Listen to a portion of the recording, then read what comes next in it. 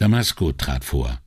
»Wenn sich etwas Neues ergibt, rufe ich Sie an, Kommissario.« Brunetti nickte dankend, schob sich das Clipboard unter den Arm und verließ das Zimmer. Der Karabiniere vor der Tür nahm weiter keine Notiz von ihm. Sonst war niemand auf dem Flur und auch der Empfang war nicht besetzt. Brunetti warf die Laborberichte wieder in den Papierkorb und legte das Clipboard an seinen Platz zurück. Nachdem er sich auch des Stethoskops entledigt und es in der Schublade verstaut hatte, verließ er die Station. Auf dem Rückweg zur Questura ließ Brunetti sich reichlich Zeit, um über all das nachzudenken, was ihm im Kopf herumging. Über die Fragen, die er nicht gestellt hatte, und die verbleibenden Unbekannten in Pedrollis, ja, er wusste nicht einmal, wie er dazu sagen sollte, seinen Fall, seine Lage, sein Dilemma oder Schlamassel? Zu den anderen illegalen Adoptionsfällen hatten die Carabinieri bisher nichts verlauten lassen. Und solange Pedrolli sich in Schweigen hüllte, wusste Brunetti weder, wie er und seine Frau noch wie die anderen Paare zu ihren Babys gekommen waren. Er hatte keine Ahnung, ob die leiblichen Mütter Italienerinnen waren, wo sie ihre Kinder zur Welt brachten, wie und wo die Übergabe vonstatten ging oder wie hoch die Kinder im Kurs standen. Diese letzte Wendung machte ihn schaudern. Aber es galt ja auch noch die amtliche Seite zu berücksichtigen. Wie viele Dokumente musste man beibringen, um seine Vaterschaft bestätigt zu bekommen? In einer orangefarbenen Blechdose, ursprünglich gefüllt mit Weihnachtsplätzchen, verwahrten er und Paola die Geburtsurkunden der Kinder, ihre Impf- und Gesundheitspässe, Taufscheine, Kommunionsurkunden und einige Schulzeugnisse. Die Dose stand, wenn er sich recht erinnerte, auf dem obersten Bord ihres Schlafzimmerschranks, während sich die Reisepässe in einer Schublade in Paolas Arbeitszimmer befanden. Brunetti wusste nicht mehr, wie sie an die Pässe für die Kinder gekommen waren, aber bestimmt hatten sie deren Geburtsurkunden vorlegen müssen, genau wie bei der Einschulung. In Venedig wurden alle Geburten und Todesfälle sowie Wohnungswechsel im Ufficio Anagrafe registriert. Auf seinem Weg vom Krankenhaus zur Questura beschloss Brunetti, dort vorbeizuschauen. Wenn er die bürokratischen Hürden erkunden wollte, die zu überwinden waren, um eine legale Identität zusammenzubasteln, dann erledigte er das am besten gleich. Brunetti folgte einer langsam dahinziehenden Touristenschlange über den Ponte dell'Ovo und am Teatro La Fenice vorbei, doch als er am Ufficio Anagrafe anlangte, das sich in einem Labyrinth von Stadtbüros an der Calle Loredan versteckte, sah er seinen Plan durch einen denkbar banalen Grund vereitelt. Die städtischen Angestellten streikten aus Protest gegen die verschleppte Erneuerung ihrer Verträge, die schon vor 17 Monaten ausgelaufen waren. Brunetti überlegte, ob das Streikrecht wohl auch für die Polizei gelte, die schließlich ebenfalls der Stadt unterstand.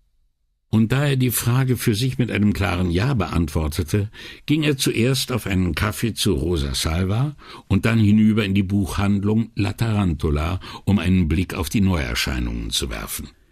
Leider fand er das Angebot wenig verlockend.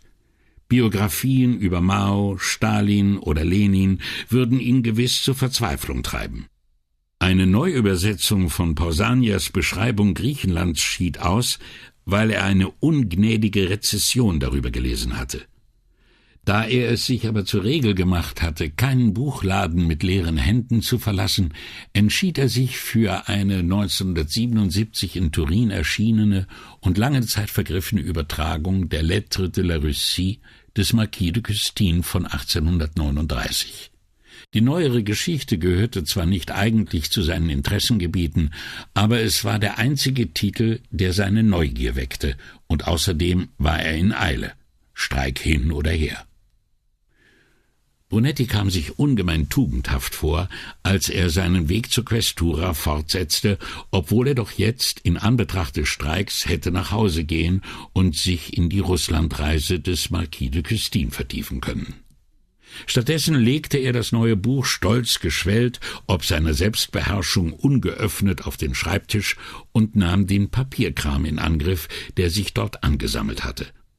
Doch so sehr er auch versuchte, sich auf Tabellen und Empfehlungen zu konzentrieren, die ungelösten Fragen in Sachen Pedrolli ließen Brunetti nicht los. Warum war Marvilli so wenig mitteilsam gewesen? Wer hatte die Razzia der Carabinieri im Hause eines venezianischen Bürgers angeordnet? Wessen Order hatte nur Stunden nach Pedrollis Einlieferung ins Krankenhaus den Vicequestore dorthin zitiert? Und wie hatten die Carabinieri überhaupt von Pedrollis Adoptivkind erfahren? Das Klingeln des Telefons unterbrach seine Überlegungen. »Ja, Brunetti, kommen Sie sofort in mein Büro.« Und schon hatte Pater wieder aufgelegt. Als Brunetti sich erhob, fiel sein Blick auf den Werbetext auf der hinteren Umschlagseite des eben gekauften Buches. »Offen zutage tretende Willkür und Machtmissbrauch.« »Ach, Monsieur le Marquis«, seufzte Brunetti laut, »wenn Sie wüssten.« Unten in Paters Vorzimmer fand sich keine Spur von Signorina Elettra. Er klopfte und betrat das Büro des Vicequestore, ohne dessen Aufforderung abzuwarten. Die Aktenberge, die sich vor Pater auf dem Schreibtisch türmten, erweckten das Bild eines überarbeiteten Staatsdieners. Sogar seine Sommerbräune fing an zu verblassen, was den Eindruck unermüdlicher Hingabe an seine zahlreichen Amtspflichten wirkungsvoll unterstrich. Noch ehe Brunetti sich dem Schreibtisch nähern konnte, fragte der Vicequestore bereits, »Was haben Sie gerade in Arbeit, Brunetti?« »Die Gepäckdiebstähle am Flughafen und das Casino«, antwortete Brunetti. Es klang, als informiere er seinen Hautarzt über eine berufsbedingte Art von Fußpilz. »Das kann alles warten«, entschied Pater. Eine Einschätzung, die Brunetti voll und ganz teilte. Dann, als der Kommissario unmittelbar vor ihm stand, erkundigte sich Pater vertraulich, »Ich nehme an, Sie haben von dieser Panne bei der Carabinieri-Razzia gehört.« Es war also eine Panne. »Ja, Dottore«, dachte ich mir. »Aber setzen Sie sich doch, Brunetti. Es macht mich ganz nervös, wenn Sie so herumstehen.« Brunetti nahm von dem Schreibtisch Platz.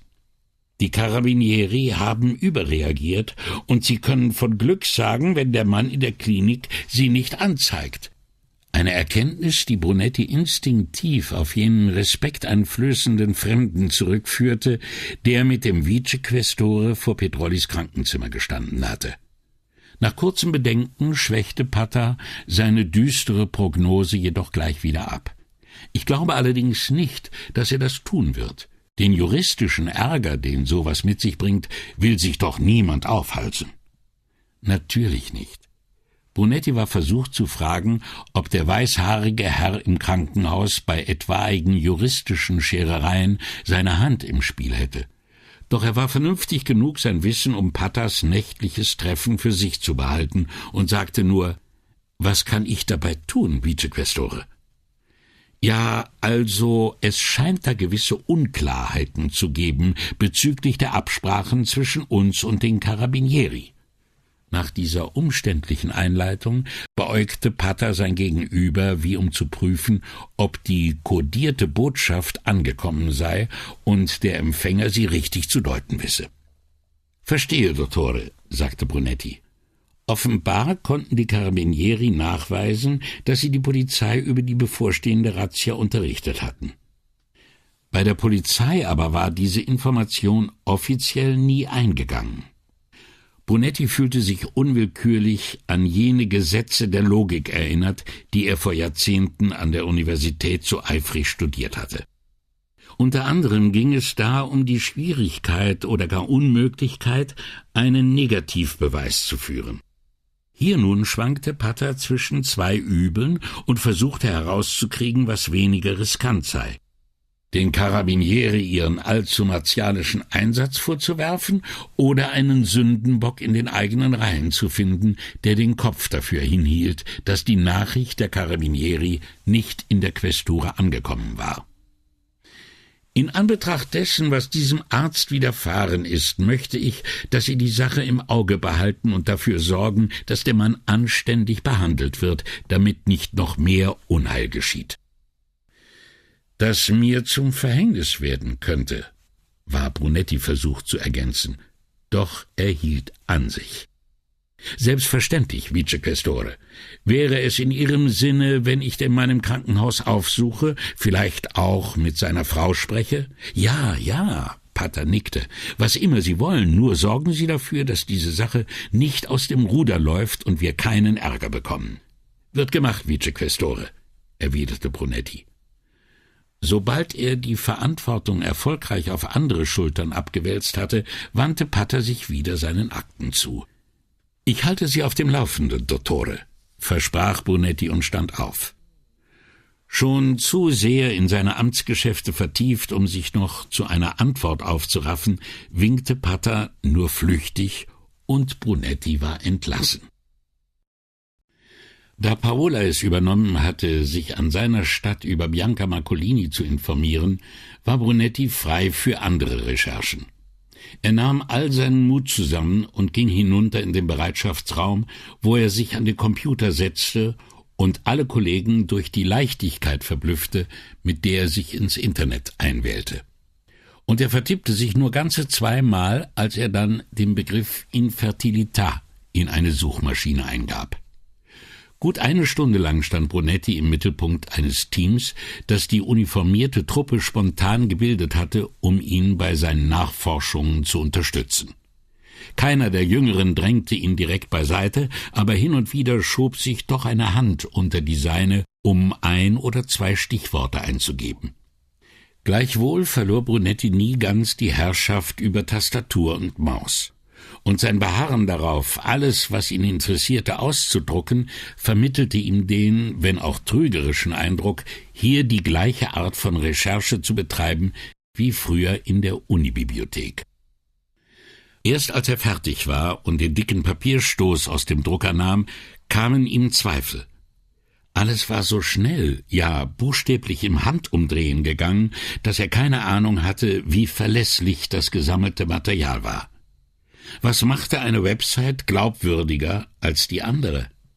Und was um Himmels willen verbarg sich hinter Il Centro per le Ricerche sull'Uomo oder dem Istituto per la Demografia?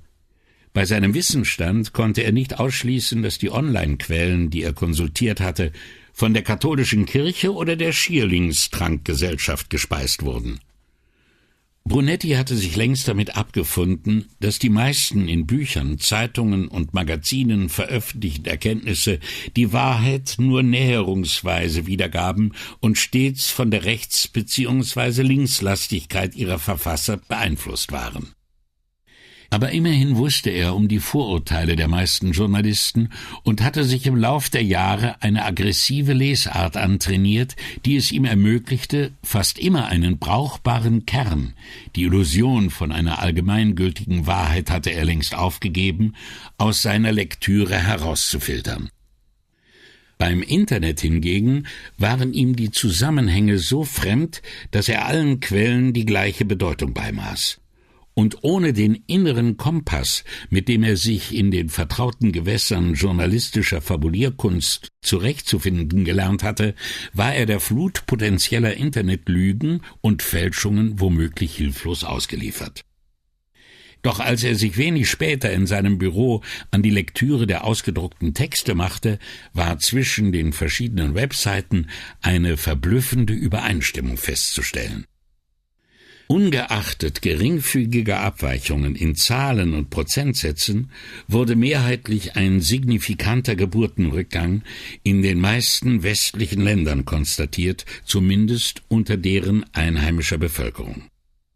Um den Nachwuchs der Immigranten war es besser bestellt.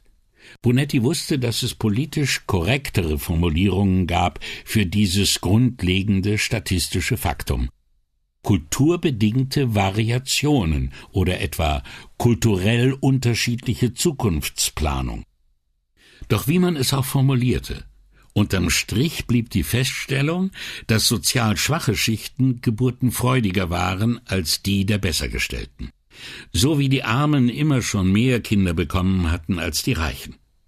In früheren Zeiten waren von den Kindern aus ärmlichen Verhältnissen viele jung gestorben, hinweggerafft von Seuchen und Hungersnöten. Heute jedoch überlebten die meisten, zumindest diejenigen, die in den westlichen Industrienationen geboren wurden oder hier eine zweite Heimat gefunden hatten. Zur selben Zeit, wie die Kinderzahl der Immigranten in ganz Europa anstieg, litt die einheimische Bevölkerung der Gastländer unter Fortpflanzungsproblemen.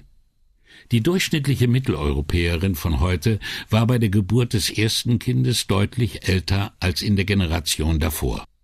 Zudem war die Zahl der Eheschließungen rückläufig. Und der dramatische Anstieg der Mietpreise trug mit dazu bei, dass junge Paare selbst dann nicht mehr ohne weiteres einen eigenen Hausstand gründen konnten, wenn beide berufstätig waren. Wer aber konnte es sich heute noch leisten, mit nur einem Verdienst ein Kind großzuziehen? Dennoch ließ die moderne Entwicklung der Gesellschaft relativ viel Raum für Familienplanung. Abgesehen von der steten Verminderung zeugungsfähigen Spermas, die ein schier unüberwindliches Hindernis darstellte. Und die Ursache? Umweltverschmutzung? Irgendeine genetische Veränderung? Eine noch unentdeckte Krankheit? Wiederholt fand sich in den Internetbeiträgen der Hinweis auf Phthalate, Weichmacherchemikalien, die in allen möglichen gängigen Produktionen vorhanden waren, einschließlich Deodorants und Lebensmittelverpackungen. Je höher deren Spiegel im Blut, las Brunetti weiter, desto geringer die Spermienzahl. Aber obwohl diese Substanzen übereinstimmend für den seit etwa 50 Jahren zu beobachtenden Spermienschwund mitverantwortlich gemacht wurden, wagte es doch keiner der Referenten, sie als direkten Verursacher zu benennen. Und was Brunetti betraf, so war er ohnehin immer davon ausgegangen, dass die steigenden ökonomischen Ansprüche sich ebenso auf die Geburtenrate auswirken wie die Fertilitätsprobleme. Denn selbst wenn die Millionen von Spermien der Vergangenheit sich auf die Hälfte reduziert hatten, sollte auch dieses Quantum wohl noch ausreichend sein. In einem Artikel stand, dass bei Immigranten, die einige Jahre in Europa gelebt hätten, die Spermienproduktion ebenfalls rückläufig sei. Zweifellos ein Indiz für die Glaubwürdigkeit der These, dass Natur- und Umweltverschmutzung ursächlich beteiligt waren. Hatten die Altertumsforscher nicht nachgewiesen, dass gesundheitlicher Niedergang und verminderte Fruchtbarkeit im Römischen Reich wohl auch zu Lasten der bleiernen Wasserrohre gingen? Zwar machte es jetzt keinen Unterschied mehr, aber wenigstens waren die Römer zu Lebzeiten ahnungslos gewesen, was diesen möglichen Zusammenhang betraf. Es blieb späteren Epochen vorbehalten, die mutmaßlichen Schadenserreger aufzudecken und sich dann ohne jede Mäßigung fröhlich weiter an der Umwelt zu versündigen. Brunettis historischer Exkurs fand ein jähes Ende, als Vianello sein Büro betrat. Der Inspektor lächelte triumphierend und schwenkte einen Stoß Papiere. »Mir war«, begann er, »die sogenannte weiße Kragenkriminalität eigentlich immer zuwider.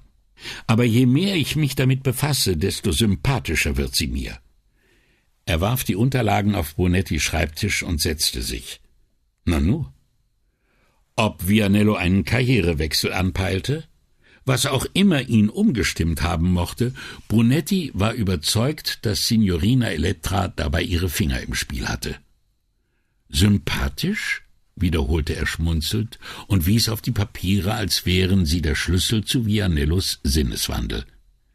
»Na ja, bloß insofern«, dämpfte der Inspektor Brunettis offenkundige Belustigung, »als man diese Typen nicht ewig beschatten oder stundenlang im Regen vor ihrer Tür rumlungern muß, nur um sich, wenn sie endlich zum Vorschein kommen, wieder an ihre Fersen zu heften.« Da Brunetti schwieg, fuhr der Inspektor fort, »früher fand ich's bloß langweilig, stundenlang rumzusitzen, Steuererklärungen und Bilanzen durchzuackern oder Kreditkartenberechnungen und Bankbelege zu prüfen.« Brunetti unterdrückte den Einwurf, dass die meisten dieser Fahndungsmethoden ohne richterliche Anordnung illegal seien, weshalb ein anständiger Polizist sich davon nicht auch noch Kurzweil erwarten dürfe. »Und jetzt?« entgegnete er nachsichtig. Vianello grinste breit und zuckte mit den Schultern. »Jetzt bin ich, scheint's, auf den Geschmack gekommen.« Ohne weitere Aufforderung begann er zu erklären, »muss wohl das Jagdfieber sein. Es fängt damit an, dass man über Summen stolpert, die aus dem Rahmen fallen, weil sie entweder zu groß oder zu klein sind. Da nimmt man dann langsam Witterung auf, bohrt tiefer, überprüft weitere Belege und stößt irgendwann dort, wo man sie nie vermutet hätte oder wo sie nicht hingehören, auf verdächtige Namen. Unterdessen kommt ständig neues Zahlenmaterial herein, das immer dubioser wirkt, bis man endlich dahinter steigt, wie das Spiel läuft und wie man die diversen Transaktionen zurückverfolgen kann.« Von ihm selbst unbemerkt war Vianellos Stimme immer lauter und leidenschaftlicher geworden. Und obwohl man ganz gemütlich an seinem Schreibtisch sitzen bleibt, weiß man bald über jeden ihrer Schritte Bescheid, weil man ihnen jetzt dauernd so dicht auf den Fersen ist, dass sie einen nicht mehr hinters Licht führen können. Vianello hielt inne und lächelte versonnen. So muß sich wohl eine Spinne fühlen, wenn sie in ihrem Netz sitzt, von dem die Fliegen nichts wissen. Ahnungslos schwirren sie umher und gehen unbekümmert ihrem Fliegendasein nach, während die Spinne ganz ruhig dahockt und abwartet, bis ihre Opfer sich in den tödlichen Maschen verfangen. »Und dann schnappt sie zu?« fragte Brunetti. »Könnte man so sagen?« Vianello wirkte sehr zufrieden mit sich und seinem Gleichnis. »Wie du jetzt?« Brunettis Blick schweifte über die Papiere. »Geht es um deine Ärzte und ihre kulanten Apotheker?« Vianello nickte. »Ich habe mir die Konten der Spezialisten angesehen, die mein Gewährsmann benannt hat, und zwar für die letzten 6 Jahre. Obwohl sich hinter Vianellos nonchalanter Formulierung eindeutig eine Gesetzwidrigkeit verbarg, bewahrte Brunetti sphinxhafte Gelassenheit. Dass Sie als Fachärzte einen gehobenen Lebensstil pflegen, versteht sich. Und vermutlich kassierten Sie einen Großteil Ihres Einkommens in bar. Konnte man sich einen Spezialisten vorstellen, der für eine Privatkonsultation einen Beleg ausstellte? Einer von Ihnen hat vor 4 Jahren ein Konto in Liechtenstein eröffnet. Hat es damals angefangen mit den getürkten Überweisungen?« fragte Brunetti. »Da bin ich mir noch nicht sicher, aber laut meinem Informanten läuft der Deal schon seit einigen Jahren. Und die Apotheker?« »Merkwürdigerweise«, antwortete Vianello gedehnt, »sind in ganz Venedig nur 5 Apotheken im Besitz einer Lizenz für diesen Vermittlungsdienst. Wahrscheinlich eine Frage der Computerkapazität. Ich bin gerade dabei, Ihre Dateien zu sichten.« Auch das ließ Brunetti unkommentiert durchgehen. »Von denen, die ich bereits überprüft habe, hat keiner im fraglichen Zeitraum sein Sparkonto oder das Kreditkartenlimit aufgestockt«, berichtete Vianello hörbar enttäuscht. Doch wie um sich selber Mut zu machen, ergänzte er, »damit sind Sie aber noch nicht unbedingt aus dem Schneider.« »Wie viele hast du denn schon kontrolliert?« fragte Brunetti. »Erst 2. Murmelte Brunetti.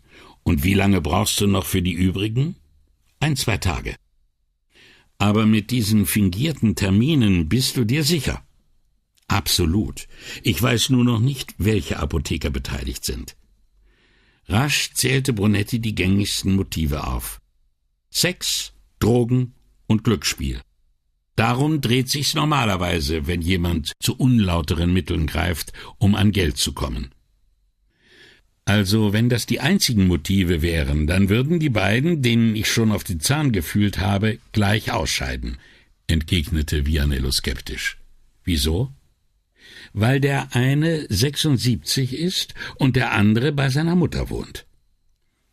Brunetti, in dessen Augen beides nicht ausschloss, dass ein Mann für Sex, Drogen oder Glücksspiel empfänglich war, erkundigte sich nach den Personalien.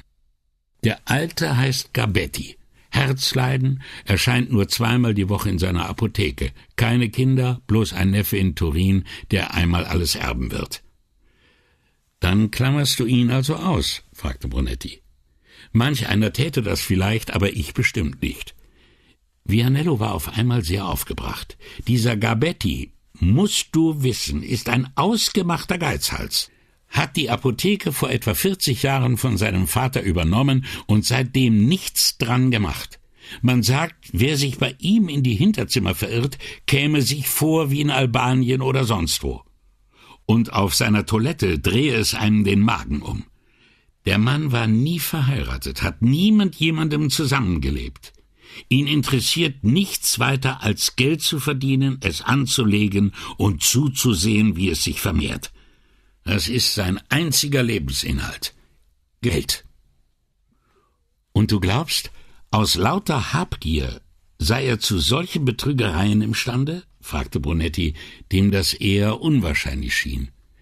»Jedenfalls kommen die meisten Apothekenüberweisungen an die 3 besagten Ärzte von Signor Gabetti.« »Ja, wenn das so ist«, seufzend revidierte Brunetti seine vorgefasste Meinung.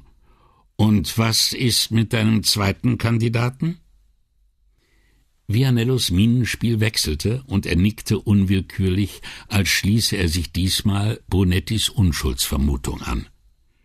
»Dr. Franchi ist erzfromm, lebt, wie gesagt, immer noch bei der Mutter, an der er offenbar sehr hängt. Getratscht wird nicht viel über ihn, und Gerüchte, wonach er scharf auf Geld wäre, gibt's schon gar nicht. In seinen Kontoauszügen habe ich auch keine Auffälligkeiten entdeckt. »Irgendwas ist aber doch immer faul, auch gerade bei solchen Frömmlern«, entgegnete Brunetti. Wenn Vianello einen Mann wegen seiner Raffgier verdächtigte, stand es ihm wohl frei, misstrauisch gegen einen Betbruder zu sein. Wenn dieser Dottor Franchi nichts mit Sex und Drogen am Hut hat und auch nicht ins Casino geht, wofür interessiert er sich denn dann? »Habe ich dir doch gesagt. Für die Kirche«, rief Vianello und amüsierte sich über Brunettis verdutztes Gesicht. »Er gehört einem dieser streng religiösen Katechetenkreise an. 2-mal die Woche Gebetstreffen, kein Alkohol, nicht einmal Wein zum Essen, kein gar nichts. Anscheinend.« »Woher weißt du das alles?« »Ach, ich habe mich ein bisschen umgehört«, antwortete Vianello ausweichend. »Aber glaub mir, dieser Mann ist ein unbeschriebenes Blatt. Der lebt nur für seine Mama und die heilige Mutterkirche.« Vianello schwieg eine Weile.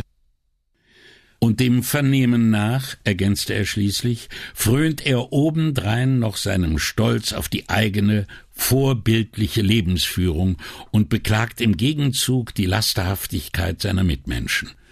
Wobei sein Tugendbegriff allerdings sehr eigenwillig definiert ist. Wieso? Weil Franchi sich zum Beispiel weigert, in seiner Apotheke Kondome zu verkaufen.« »Was?« »Ja, du hast dich nicht verhört. Rezeptpflichtige Verhütungsmittel wie Antibabypille oder die Pille danach kann er nicht verweigern. Präservative dagegen schon, und von dem Recht macht er Gebrauch.« »Im 21. Jahrhundert?« Brunetti verbarg sein Gesicht in den Händen. »Ich sag doch, der zimmert sich seinen eigenen Tugendkanon.« Brunetti nahm die Hände vom Gesicht. »Und was ist mit den anderen, die du noch nicht überprüft hast?« »Einen davon kenne ich, Andrea in San Bortolo. Der würde sich niemals auf krumme Touren einlassen.« »Wirst du sie trotzdem alle unter die Lupe nehmen?« fragte Brunetti. »Natürlich«, sagte Vianello, und es klang gekränkt. Brunetti wechselte rasch das Thema. »Aber wie hast du überhaupt herausgefunden, von welchen Apotheken diese Facharzttermine vermittelt werden?« Mit unverhohlenem Stolz begann Vianello seine Ermittlungsstrategie zu erklären.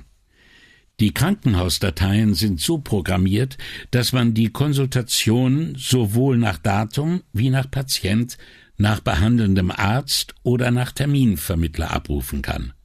Wir haben einfach alle Facharztkonsultationen für das letzte Jahr zurückverfolgt.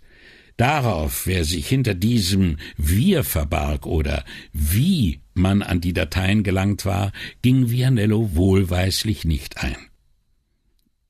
Anschließend haben wir alle Termine aufgelistet, die über eine Apotheke vermittelt wurden, aus diesen wiederum sämtliche Patienten der letzten 2 Wochen herausgesucht und sie unter dem Vorwand angerufen, es handle sich um eine Umfrageerhebung mit dem Ziel, die Kundenfreundlichkeit der ULSS zu ermitteln. Vianello machte eine Pause, gespannt darauf, wie groß Brunettis Bewunderung für diese Sisyphus-Arbeit sein würde.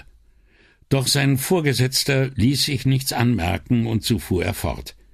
Die Mehrzahl der Befragten war tatsächlich bei dem jeweils angegebenen Arzt gewesen, aber immerhin 9 Personen wussten überhaupt nichts von einem solchen Termin. Wir haben uns natürlich sofort auf einen Computerfehler rausgeredet, dem wir scheinbar pflichtschuldig nachgingen, und gaben uns peinlich berührt, als wir den Irrtum eingestanden und uns für die Störung entschuldigten. Vianello hielt schmunzelnd inne, bevor er seinen Trumpf ausspielte. Alle 9 Termine kamen von Gabettis Apotheke.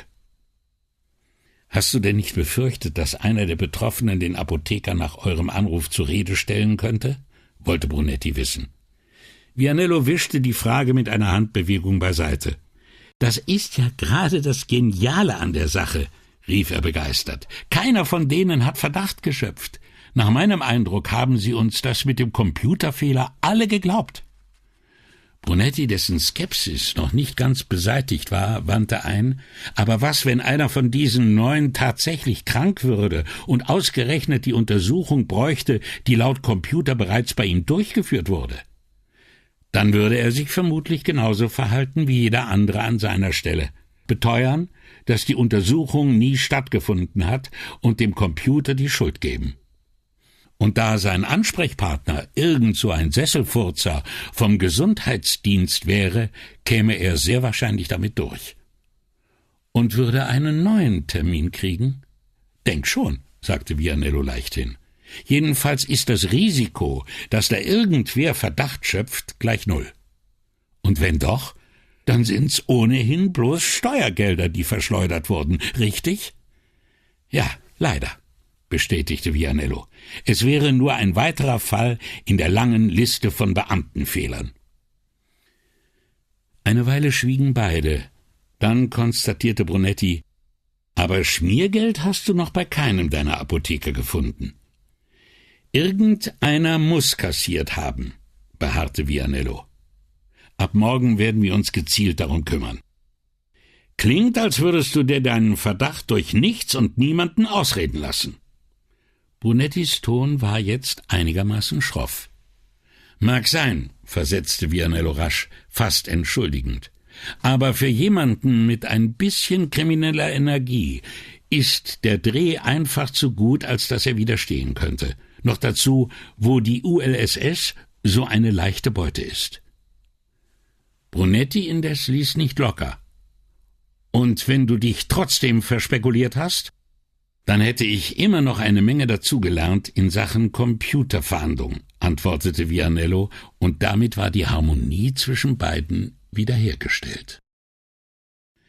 Brunetti ging mit Vianello nach unten und von dort weiter zum Sekretariat, wo Signorina Elettra gerade telefonierte.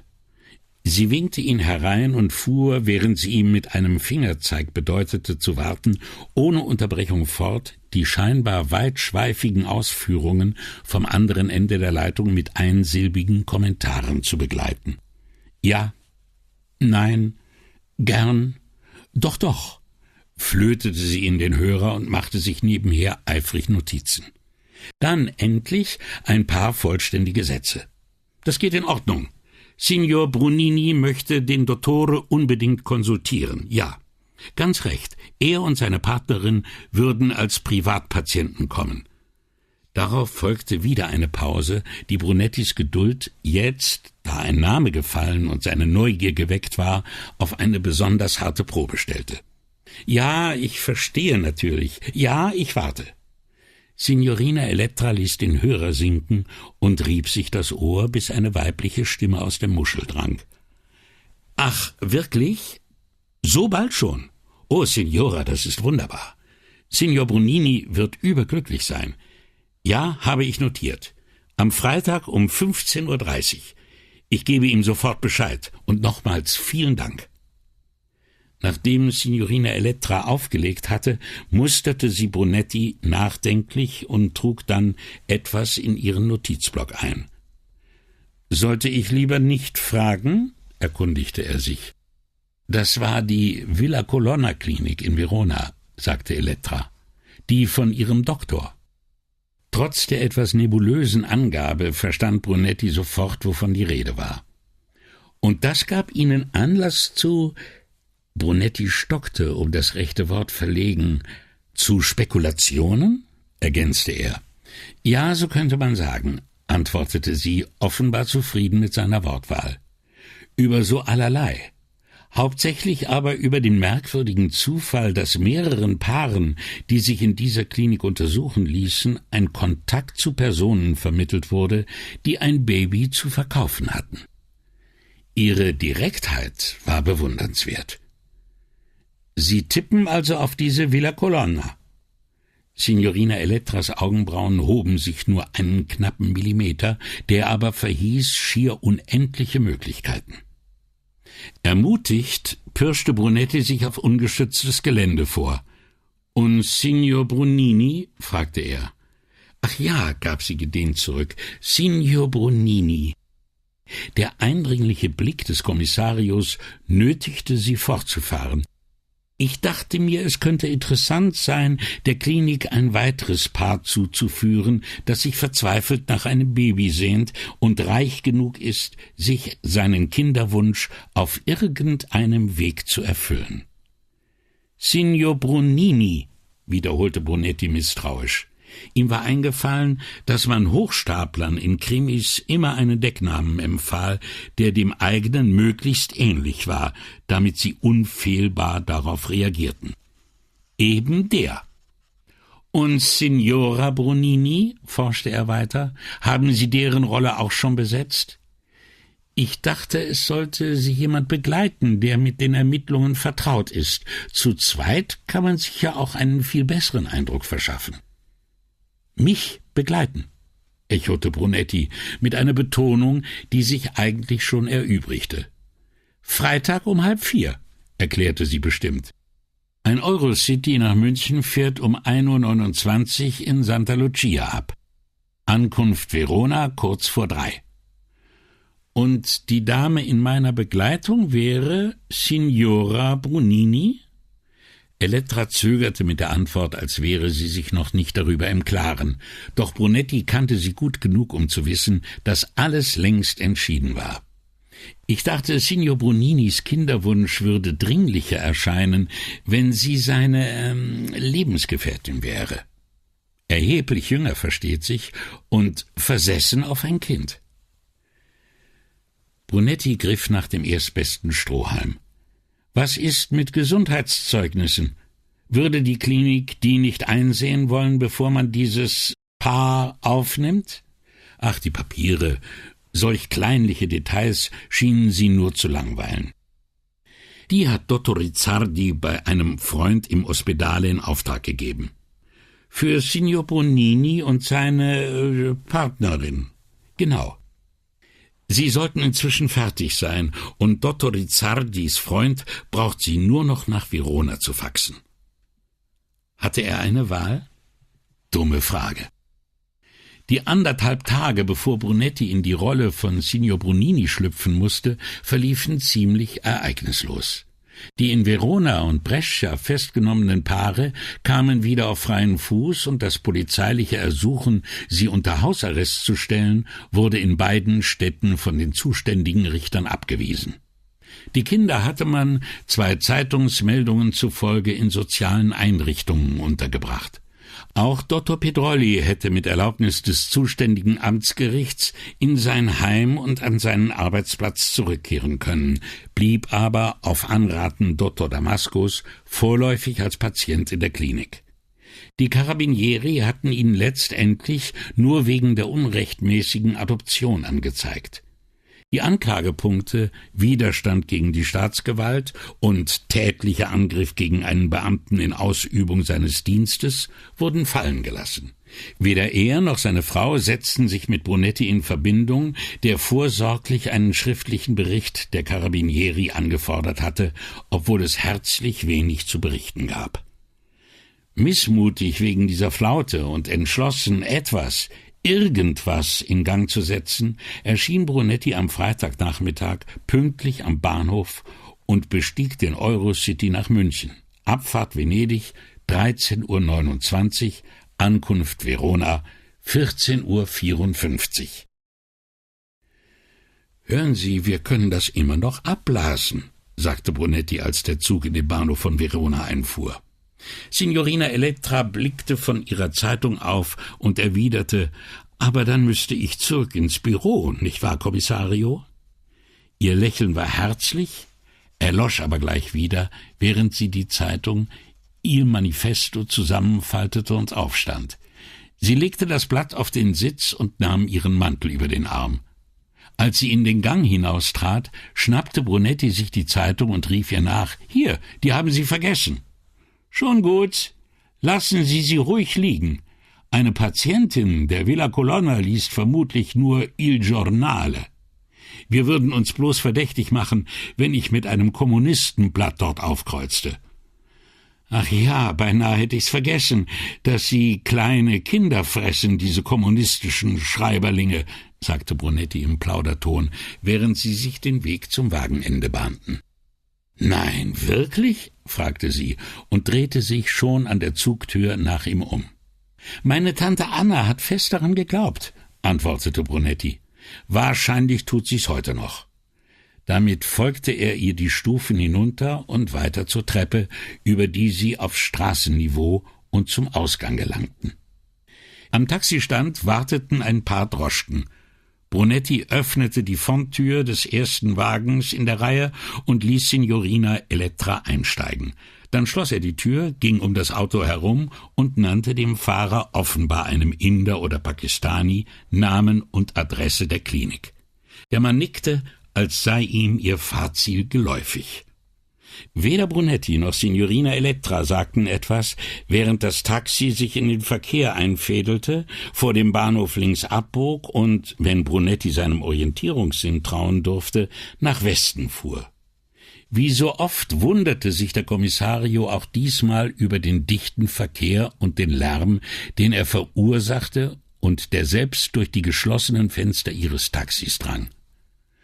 Von allen Seiten schienen Autos auf sie zuzusteuern, manche bedrängten sie hupend, was Brunetti immer schon besonders gestört hatte.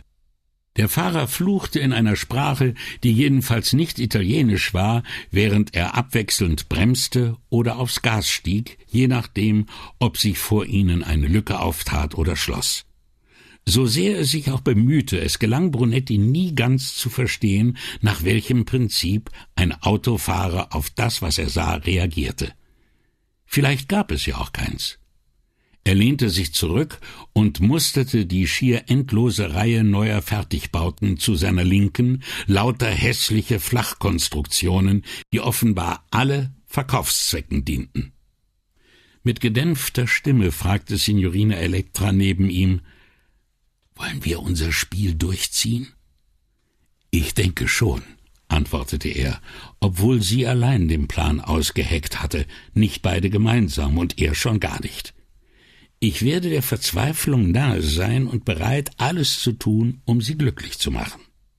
Und ich bekomme Gelegenheit, eine interessante Rolle zu spielen.« Bevor Brunetti antworten konnte, kam das Taxi so abrupt zum Stehen, dass sie nach vorne fielen und sich mit beiden Händen an den vorderen Sitzlehnen abstützen mussten, um nicht dagegen zu krachen. Der Fahrer fluchte und brabbelte abwechselnd vor sich hin, während er mit der Faust aufs Armaturenbrett trommelte. Vor ihnen stand ein bulliger Laster mit rot flammenden Bremslichtern, aus dessen Auspuff schwarze Abgaswolken quollen. Binnen Sekunden war das Taxi in schwarzen Rauch gehüllt und beißender Geruch wie von brennendem Öl machte sich im Wageninnern breit. »Wird der Laster da vor uns explodieren?« rief Brunetti dem Fahrer zu, ohne sich zu fragen, woher der Mann das wissen sollte. »Nein, Signore«, bekam er zur Antwort, was Brunetti sonderbarerweise beruhigte. Er lehnte sich wieder zurück und sah Signorina Elettra an, die eine Hand vor Mund und Nase presste. Brunetti zückte sein Taschentuch, doch gerade als er es ihr reichen wollte, machte das Taxi einen Satz nach vorn und schoss an dem Laster vorbei. Dann rauschten sie in einem Tempo davon, das die beiden Fahrgäste tief in ihre Sitze drückte. Als Brunetti sich umdrehte, war der Laster schon nicht mehr zu sehen. »Mein Gott«, ächzte Signorina Elettra, »wie kann ein Mensch nur so leben?« »Keine Ahnung«, versetzte Brunetti. Die beiden verfielen in Schweigen, und nicht lange danach verlangsamte das Taxi seine Fahrt und bog in eine Auffahrt ein, an deren Ende sich ein dreistöckiges Palais erhob. 12,50 € verlangte der Fahrer, als sie vor dem Eingang zu der blitzenden Stahl- und Glaskonstruktion hielten. Brunetti gab ihm einen Zehner und einen Fünfer. »Stimmt so.« »Eine Quittung gefällig, Signore?« fragte der Taxichauffeur. »Kann ich Ihnen für jede gewünschte Summe ausstellen?« Brunetti lehnte dankend ab, stieg aus und lief auf die andere Seite, um Signorina Elettra die Tür aufzuhalten. Sie schwang beide Beine elegant übers Trittbrett, setzte die Füße auf den Boden und nahm Brunettis Arm. »It's Showtime, Kommissario«, flüsterte sie an seine Schulter gelehnt und schenkte ihm ein strahlendes Lächeln, begleitet von einem verstohlenen Augenzwinkern. Die Eingangstür öffnete sich automatisch und gab den Blick frei auf eine Empfangshalle, die einer Werbeagentur, vielleicht sogar einem Fernsehstudio, alle Ehre gemacht hätte. Es roch förmlich nach Geld. Geld, das nicht die Reklametrommel rührte und auch sonst in keiner ordinären Weise auf sich aufmerksam machte und doch unübersehbar präsent war. Im erlesenen Parkett, den persischen Miniaturen an den Wänden und der Polstergarnitur aus hellem Leder, die 3 Seiten eines quadratischen Marmortisches umrahmte. Das opulente Bouquet darauf stellte alles in den Schatten, was Signorina Elettra bislang an Blumenschmuck für die Questura geordert hatte. Eine junge Frau, an Schönheit den Blumen ebenbürtig, wenn auch verhaltener in der Farbwahl, saß an einem Office-Tisch mit Glasplatte. Sie hatte weder Papier noch Schreibutensilien vor sich, sondern nur einen Computer mit Flachbildschirm und Tastatur. Durch die spiegelblanke Tischplatte sah Brunetti, dass sie mit züchtig geschlossenen Beinen dasaß. Unter dem Saum ihrer schwarzen Seidenhosen lugte ein Paar brauner Schuhe hervor. Sie lächelte den Eintretenden entgegen, wobei sich zu beiden Seiten ihres perfekt geformten Mundes je ein Grübchen bildete. Ihr Haar schien naturblond zu sein, auch wenn Brunetti sich inzwischen nicht mehr zutraute, das eindeutig festzustellen. Sie hatte grüne Augen, von denen eins eine Spur größer wirkte als das andere. »Kann ich Ihnen helfen?« fragte sie, und es klang, als sei dies ihr erklärtes Lebensziel. »Mein Name ist Brunini«, sagte er. »Ich habe um 3:30 einen Termin bei Dottor Calamandri.« Wieder dieses Lächeln. »Einen Augenblick, ich sehe gleich mal nach.« Sie wandte sich zur Seite und tippte etwas in den Computer, wobei sie mit ihren stumpf gefeilten Nägeln sorgfältig Taste für Taste drückte. Sekundenlang blickte sie wartend auf den Bildschirm, dann schaute sie wieder zu den beiden auf und sagte, »Wenn Sie dort drüben Platz nehmen möchten, der Dottore wird Sie in 5 Minuten empfangen.« Brunetti nickte und wandte sich der Polstergarnitur zu.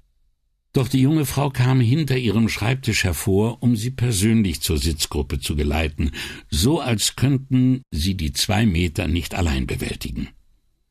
»Darf ich einem von Ihnen etwas zu trinken bringen?« fragte sie mit unverändert strahlendem Lächeln.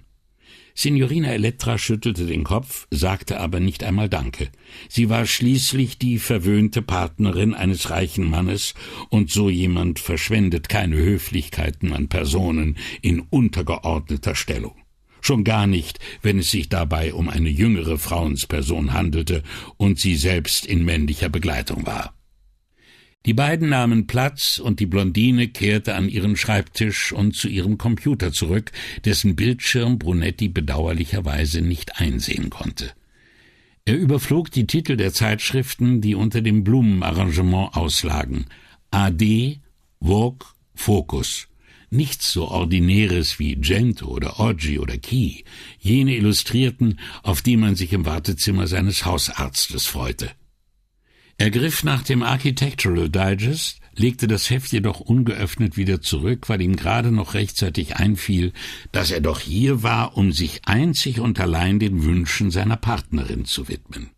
Er beugte sich zu ihr und fragte: »Wie fühlst du dich?« »Sobald das hier vorbei ist, geht's mir bestimmt wieder gut.« Sie sah zu ihm auf und versuchte tapfer zu lächeln.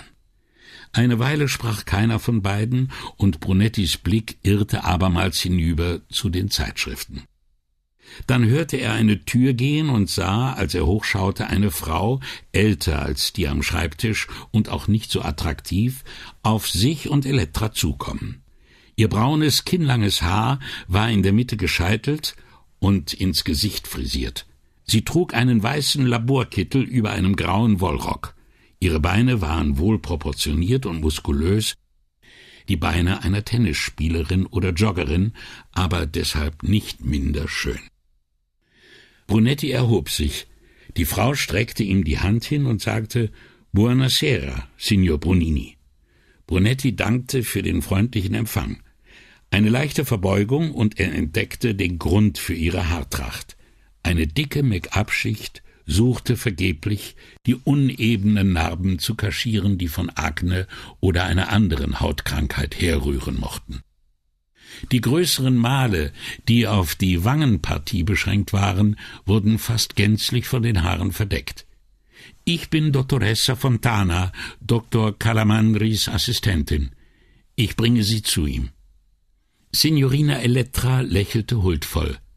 Angesichts einer Konkurrenz, die mit der Blondine vom Empfang nicht im entferntesten mithalten konnte, durfte sie sich eine solche Liebenswürdigkeit gestatten. Als sie gleich darauf Brunettis Arm nahm, wirkte sie so hilflos, als könne sie die Entfernung zu Dr. Calamandris Sprechzimmer nicht ohne seinen Beistand bewältigen. In dem Korridor, den sie im Gefolge von Dottoressa Fontana entlang gingen, wich die Eleganz des Foyers den praktischen Erfordernissen einer medizinischen Einrichtung. Der Fußboden war grau gefliest, und die Schwarz-Weiß-Drucke an den Wänden zeigten nüchterne Stadtansichten. Die Beine der Ärztin sahen von hinten genauso gut aus wie von vorn. Dottoressa Fontana blieb vor einer Tür auf der rechten Seite stehen, klopfte und drückte die Klinke hinunter. Sie ließ Brunetti und Signorina Elettra den Vortritt, folgte ihnen und schloss die Tür. Ein Mann, etwas älter als Brunetti, saß hinter einem Schreibtisch, auf dem das blanke Chaos herrschte. Aktenordner stapelten sich neben Stößen loser Blätter, Broschüren und Zeitschriften. Dazwischen Medikamentenschachteln, Bleistifte, Kulis, ein Schweizer Armeemesser sowie medizinische Fachpublikationen, die so kunterbunt herumlagen, als hätte man den Leser mitten in der Lektüre abberufen. Die gleiche Nachlässigkeit war auch an der Person des Doktors festzustellen, dessen gelockerte Krawatte schief aus dem Kragen seines Arztkittels hervorlugte. Allerlei Stifte und etwas, das aussah wie ein Thermometer, steckten in der Brusttasche, die mit seinem Namen bestickt war. Er wirkte leicht zerstreut, so als wisse er nicht recht, wie dieses Durcheinander vor ihm zustande gekommen sei. Als er lächelnd aufschaute, erinnerte sein glatt rasiertes, rundes Gesicht Brunetti an die Ärzte seiner Kindheit. Männer, die sich selbst nachts noch zu einem Hausbesuch bequemten, ja denen das Wohl ihrer Patienten so am Herzen lag, dass sie dafür weder Zeit noch Mühen scheuten. Der Raum bot die übliche Ausstattung, gerahmte Diplome an den Wänden, verglaste Vitrinen voller Arzneimittel und hinter einem Paravent eine papierbezogene Behandlungsliege. Calamandri stand auf und reichte über seinen Schreibtisch hinweg erst Signorina Elettra die Hand und dann Brunetti. Nach der Begrüßung wies er einladend auf 2 Stühle vor dem Schreibtisch. Auf einem dritten rechts davon nahm Dottoressa Fontana Platz. »Ihre Unterlagen habe ich hier«, sagte Calamandri in geschäftsmäßigem Ton.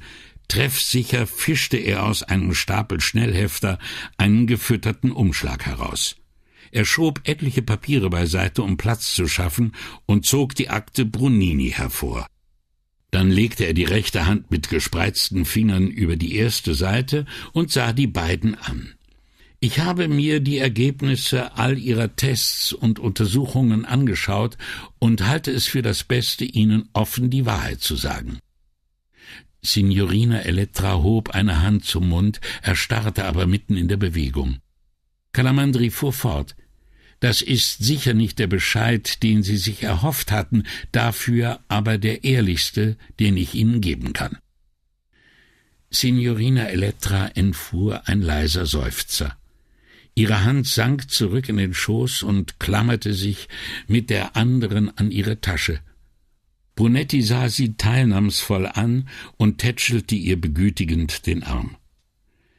Calamandri wartete darauf, dass sie oder Brunetti etwas sagen würden, doch da beide schwiegen, schlug er vor, man könnte erwägen, die Tests zu wiederholen, und Signorina Elettra unterbrach ihn mit heftigem Kopfschütteln. »Nein, keine Tests mehr«, sagte sie schroff und setzte an Brunetti gewandt in sanfterem Ton, ja fast flehentlich hinzu, »Ich kann das nicht noch einmal durchmachen, Guido.« Calamandri hob beschwichtigend die Hand und wandte sich an Brunetti.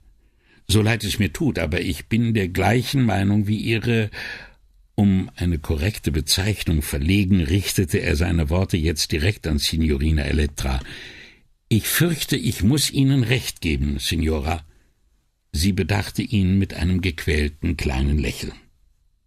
Nun wanderte Calamandris Blick zwischen Brunetti und Signorina Elettra hin und her, um ihnen zu verdeutlichen, dass alles, was er zu sagen hatte, für beide galt.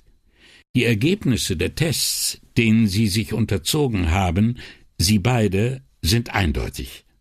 Sie haben die Testreihen bereits zweimal durchlaufen, folglich wäre eine weitere Wiederholung kaum sinnvoll. Der Arzt überflog die Akteneinträge vor sich auf dem Tisch, dann sah er Brunetti an. Beim zweiten Test war die Anzahl sogar noch geringer. Brunetti erwog nach diesem Schlag gegen seine Männlichkeit beschämt den Kopf zu senken, aber er bezwang die Versuchung und hielt dem Blick des Arztes stand, wenn auch sichtlich nervös. Zu Signorina Elettra sagte Calamandri, »Ich weiß nicht, was meine verehrten Kollegen Ihnen erzählt haben, Signora, aber aufgrund dieser Befunde hier würde ich die Chancen für eine natürliche Empfängnis äußerst gering einschätzen.« Er blätterte eine Seite um, las nach, was immer Rizzardi und sein Freund vom Ospedale Civile sich ausgedacht hatten, und schaute wieder Signorina Elettra an. »Wie alt waren Sie, als das passierte?« fragte er. 18, antwortete sie, scheu seinem Blick begegnend.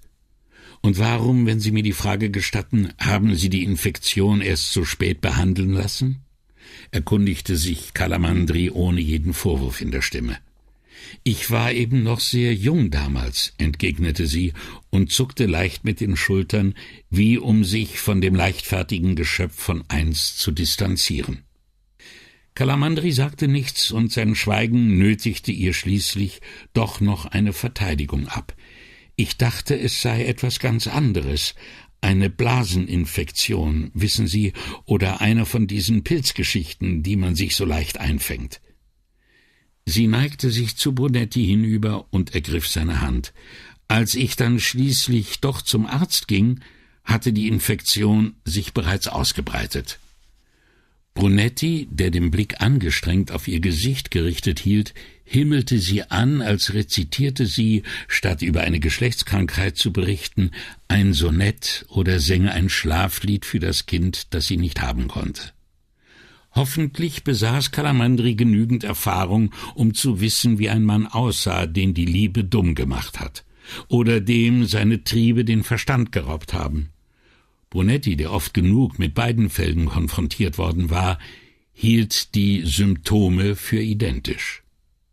Und die möglichen Folgen dieser Infektion, hat man Sie darüber aufgeklärt, Signora?« forschte Calamandri weiter. »Ihnen gesagt, dass Sie wahrscheinlich keine Kinder bekommen könnten?« »Ich sagte doch schon«, entgegnete sie heftig und ohne den Zorn zu dämpfen, der stärker war als ihre Verlegenheit, »ich war sehr jung damals.« Nach mehrmaligem Kopfschütteln entzog sie Brunetti ihre Hand und betupfte sich die Augen. Dann sah sie ihn wieder an und beteuerte, so aufgewühlt, als wären sie ganz allein im Raum, »Das war, bevor ich dich kennengelernt habe, Caro, bevor ich mir ein Baby wünschte, unser Baby.« »Ich verstehe.« Calamandri schloss den Ordner und faltete mit düsterer Miene die Hände darüber. An seine Kollegin gewandt, fragte er, »Haben Sie noch etwas hinzuzufügen, meine Liebe?« Dottoressa Fontana beugte sich vor und richtete das Wort über Signorina Elettra hinweg direkt an Brunetti. »Bevor ich Ihre Akte las, hatte ich noch eine medizinisch unterstützte Befruchtung in Erwägung gezogen, aber angesichts der Röntgenbilder und der Gutachten der Kollegen vom Ospedale Civile erscheint mir auch diese Lösung nicht mehr praktikabel.« »Geben Sie nicht mir die Schuld«, protestierte Signorina Elettra heftig. Dottoressa Fontana fuhr fort, als hätte die Unterbrechung gar nicht stattgefunden. »Wie Sie schon sagten, Dottore, dies mit einem leichten Kopfnicken in Calamandris Richtung, die Spermienzahl ist zu gering. Eine Empfängnis auf natürlichem Wege wäre mithin auch unabhängig vom Befund der Signora aussichtslos.« Und wieder an Signorina Elettra gewandt, schloss sie kühl, »Wir sind Ärzte, Signora, wir urteilen nicht über unsere Patienten, wir versuchen lediglich, ihnen zu helfen.« »Und was heißt das für uns?« fragte Brunetti, bevor Signorina Elettra das Wort ergreifen konnte. »Ich fürchte«, antwortete Calamandri mit leicht zusammengekniffenen Lippen, »es heißt, dass wir in Ihrem Falle machtlos sind.« »Aber da habe ich etwas ganz anderes gehört«, entfuhr es Brunetti. »Von wem, Signore?« wollte Calamandri wissen. »Von meinem Hausarzt in Venedig. Er sagt, Sie wirken Wunder.« Calamandri schüttelte lächelnd den Kopf. »Wunder bleiben unserem Herrgott vorbehalten, Signor Bonini. Und selbst er brauchte dazu ein paar Hilfsmittel wie Brot und Fisch bei der Speisung der 5000 oder das Wasser bei der Hochzeit von Kanaan. Ein Blick in ihre Gesichter verriet ihm, dass die Anspielung, welche Brunetti mit einem Nicken quittierte, an dessen Begleiterin vorbeigegangen war. »Aber ich habe genug Geld«, beteuerte Brunetti. »Sie müssen doch irgendetwas tun können.« »Ich fürchte, da gibt es nur eins, Signore«, sagte Calamandri mit einem auffälligen Blick zur Uhr, »nämlich Ihnen und Ihrer Gattin zu raten, die Möglichkeit einer Adoption ins Auge zu fassen. Ein langwieriges und wohl auch nicht ganz einfaches Verfahren, gewiss, aber in Ihrem Fall sehe ich keinen anderen Weg.« »Wie brachte sie es fertig, auf Kommando rot zu werden?« wunderte sich Brunetti. »Wie um alles in der Welt gelang es Signorina Elettra, ihr ganzes Gesicht und die Ohren dazu mit flammender Röte zu überziehen und diese Show etliche Sekunden lang auszudehnen, während sie den Blick auf ihrem Schoß gesenkt hielt und das Schloss ihrer Handtasche auf- und zuschnappen ließ?« »Wir sind nicht verheiratet«, sagte Brunetti, um das Schweigen zu brechen, wozu anscheinend keiner der anderen willens oder in der Lage war. »Meine Frau und ich, wir haben uns getrennt, sind allerdings noch nicht geschieden. Mit Elettra bin ich schon seit über einem Jahr zusammen. Seine Frau, die Leuchte seines Lebens, befand sich in Venedig und er saß hier in Verona, war also tatsächlich von ihr getrennt. Von gesetzlicher Scheidung konnte freilich keine Rede sein, und er schickte ein Stoßgebet zum Himmel, auf das diese Möglichkeit für alle Zeiten so absurd bleiben möge wie im Augenblick. Signorina Elettra wiederum arbeitete schon etwa 10 Jahre in der Questura, mithin waren er und sie fraglos seit mehr als einem Jahr zusammen. So hatte er, ungeachtet ihres groß angelegten Täuschungsmanövers, in jedem einzelnen Punkt durchaus die Wahrheit gesagt. Ein Seitenblick auf Signorina Elettra ergab, dass sie immer noch mit gesenktem Kopf in ihren Schoß starrte. Aber ihre Hände waren zur Ruhe gekommen, und ihr Gesicht war jetzt totenbleich. »Sie sehen also«, wandte Brunetti sich nun wieder an Calamandri, »dass eine Adoption in unserer Situation nicht in Frage kommt. Darum hatten wir ja all unsere Hoffnung auf ein eigenes, ein gemeinsames Kind gesetzt.« Nach einer ziemlich langen Pause sagte Calamandri ernst, »Ja, jetzt verstehe ich.« Er schob die Akte Bonini zur Seite und sah Dottoressa Fontana an, doch die hatte offenbar nichts mehr hinzuzufügen. Calamandri erhob sich, Dottoressa Fontana folgte seinem Beispiel, ebenso Brunetti. Da Signorina Elettra reglos sitzen blieb, beugte Brunetti sich hinunter und legte ihr eine Hand auf die Schulter. »Komm bitte, Cara, wir können hier nichts mehr ausrichten.« Sie sah mit tränenüberströmtem Gesicht zu ihm auf und flehte mit bebender Stimme, »Aber du hast mir doch versprochen, dass wir ein Baby bekommen. Du hast gesagt, du würdest alles dafür tun.« Brunetti kniete neben ihr nieder und bettete ihr tränennasses Gesicht an seine Schulter. Leise, aber nicht zu leise für die Ohren der zwei Ärzte, sagte er, »Ja, ich habe es dir versprochen, und mein Versprechen gilt, ich schwöre es beim Haupt meiner Mutter. Ich werde alles tun.« Er schielte nach Calamandri und Dottoressa Fontana, doch die entfernten sich bereits. Als sich die Tür hinter ihnen geschlossen hatte, half Brunetti Signorina Elettra auf die Füße und legte seinen Arm um ihre Schultern. »Komm, Elettra, lass uns nach Hause fahren. Hier haben wir nichts mehr zu erwarten.« »Aber du versprichst es. Du versprichst mir, dass du einen Weg finden wirst«, schluchzte sie. »Ich tue alles«, wiederholte Brunetti und führte die weinende Frau zur Tür. Sie spielten ihre Rolle weiter, bis sie den Zug bestiegen hatten und sich in dem fast leeren Erster-Klasse-Wagen des Eurocity aus Milano gegenüber saßen, der sie zurück nach Venedig bringen würde. Schweigend hatten sie in der Klinik auf das von der Rezeptionistin bestellte Taxi gewartet, und auch auf der Fahrt zum Bahnhof wurde nicht gesprochen. Erst hier im Zug, wo keine Gefahr mehr bestand, dass man sie von irgendwoher beobachtete oder belauschte, lehnte Signorina Elettra sich in ihrem Sitz zurück und holte tief Luft. Brunetti glaubte mit anzusehen, wie sie sich wieder in ihr wahres Ich zurückverwandelte. Da sie aber eine so schillernde Persönlichkeit besaß, war er sich nicht ganz sicher. »Nun?« erkundigte sich Brunetti. »Nein, noch nicht«, wehrte sie ab. »Ich bin noch ganz erschöpft vom vielen Weinen.« »Wie haben Sie das eigentlich hingekriegt?« »Was, die Tränen?« »Ja.« In über 10 Jahren hatte er sie nur einmal weinen sehen, und da hatte sie echte Tränen vergossen. Viele der Geschichten um Heimtücke und menschliches Leid, die in der Questura ans Licht kamen, hätten einen Stein erweichen können, aber sie hatte stets professionell Distanz gewahrt, auch dann, wenn die anderen, der hoffnungslos prosaische Alvise eingeschlossen, spürbar betroffen waren. »Ich habe an die Massegni gedacht«, sagte sie und lächelte zaghaft. Sonderbare Reaktionen war er von ihr zwar gewohnt, aber darauf, dass der Gedanke an alte Pflastersteine sie zu Tränen rühren könnte, war er dann doch nicht gefasst. Vor lauter Verblüffung vergaß er Dottor Calamandri fürs Erste. »Verzeihen Sie, aber wieso weinen Sie, wenn Sie an die Massegni denken?« »Weil ich Venezianerin bin«, lautete die wenig hilfreiche Antwort. In dem Moment kam der Schaffner vorbei.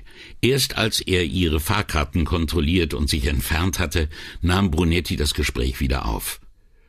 »Könnten Sie mir das erklären?« »Na ja, Sie sind verschwunden. Ist Ihnen das etwa nicht aufgefallen?« fragte sie.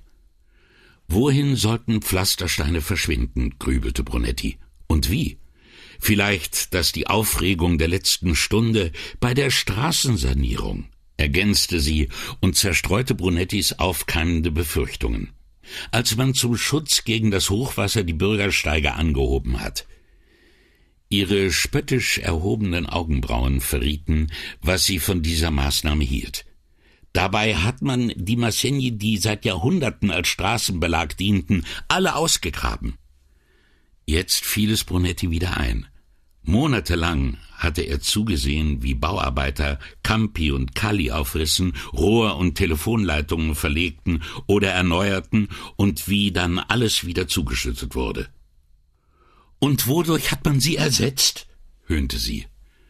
Brunetti, der auf rhetorische Fragen grundsätzlich keine Antwort gab, um diese Unsitte nicht zu unterstützen, schwieg auch diesmal. Durch lauter maschinell behauene, akkurat rechteckige Steine, jeder ein anschauliches Beispiel dafür, wie perfekt 4 rechte Winkel sein können. In der Tat hatte Brunetti sich seinerzeit darüber gewundert, wie glatt die neuen Pflastersteine sich einfügten, ganz im Gegensatz zu den alten mit ihren unsauberen Kanten und holprigen Oberflächen. Und die alten Massegni, wo mögen die wohl hingekommen sein? Signorina Elettra reckte den rechten Zeigefinger in die Luft, um ihrer Frage Nachdruck zu verleihen. Als Brunetti ihr trotzdem die Antwort schuldig blieb, fuhr sie fort. »Freunde von mir haben sie noch einmal gesehen, sauber gestapelt auf einem Gelände in Maghera.« Sie lächelte bitter. »Sorgsam mit Stahldraht verschnürt, wie Frachtgut fertig zum Verladen. Meine Freunde haben sie sogar fotografiert, und man munkelt von einer Piazza irgendwo in Japan, auf der sie angeblich verbaut wurden.« Brunetti war sichtlich verwirrt. »Japan?« wiederholte er. »Das sind bloß Gerüchte, Kommissario«, entgegnete sie rasch. »Ich selber habe lediglich die Fotos gesehen. Es kann sich also auch um eine dieser globalen Legenden handeln. Beweise gibt es jedenfalls keine. Abgesehen davon, dass sie zu Beginn der Sanierungsarbeiten noch da waren, Tausende von uralten Steinen, die jetzt spurlos verschwunden sind. Falls sie sich also nicht in Lemmige verwandelt haben und eines Nachts, als keiner hinsah, in die Lagune gesprungen sind, dann hat jemand sie mitgenommen und nicht zurückgebracht.« Brunetti stellte eifrig Berechnungen an und versuchte zu überschlagen, um welche Größenordnungen es hier ging. Bestimmt wäre man auf etliche Schiffsladungen und LKW-Fuhren gekommen.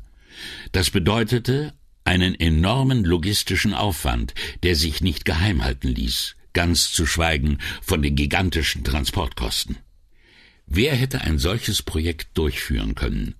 Und vor allem, wozu? Als hätte er seine Frage laut formuliert, fiel Signorina Elettra ein. »Um die Massegni zu verscherbeln, Kommissario. Auf Kosten der Stadt hat man sie ausgegraben und abtransportiert. Handbehauene, jahrhundertealte Pflastersteine aus Vulkangestein. Um sie zu Geld zu machen. Darum.« Er dachte schon, sie sei fertig, als Signorina Elettra noch einmal ausholte. »Sogar unter der Herrschaft Napoleons und der Österreicher, die uns doch bei Gott bis aufs Hemd ausgeplündert haben, ließ man uns wenigstens die Massegni. Heute dagegen, wenn ich nur daran denke, kommen mir die Tränen.« Was ihr, dachte Brunetti, wohl jeder aufrechte Venezianer nachfühlen konnte. In seinem Kopf rumorte es, so angestrengt überlegte er, wer diesen Coup ausgeheckt haben mochte, wer an dem Komplott hätte beteiligt sein müssen, damit es funktionierte, und die Möglichkeiten, die sich anboten, missfielen ihm allesamt. Wie aus heiterem Himmel entsann er sich plötzlich eines Ausspruchs, den er oft von seiner Mutter gehört hatte. Die Neapolitaner seien imstande, den Leuten im Gehen die Schuhe zu entwenden. Na, da könnten sie sich ja von den Venezianern noch eine Scheibe abschneiden, wenn einige hier so gewitzt waren, den eigenen Mitbürgern die Pflastersteine unter den Füßen wegzuklauen. Was nun diesen Dottor Calamandri betrifft, fing Signorina Elettra Brunettis abschweifende Gedanken wieder ein, so wirkt er auf mich wie ein vielbeschäftigter Arzt, der bemüht ist, seinen Patienten reinen Wein einzuschenken. Zumindest weckt er keine falschen Hoffnungen über die Chancen, die ihnen offenstehen, und bewahrt sie vor trügerischen Illusionen. Sie ließ ihm Zeit, das aufzunehmen, bevor sie fragte, »Und Ihr Eindruck, Kommissario?« »Ganz ähnlich. Er hätte leicht dazu raten können, dass wir die ganzen Testreihen noch einmal wiederholen. An seiner Klinik, in seinem Labor. Hat er aber nicht, ergänzte sie, was auf einen anständigen Charakter schließen lässt. Oder einen, der anständig erscheinen will, warf Brunetti ein. »Sie nehmen mir das Wort aus dem Mund«, sagte Signorina Elettra lächelnd.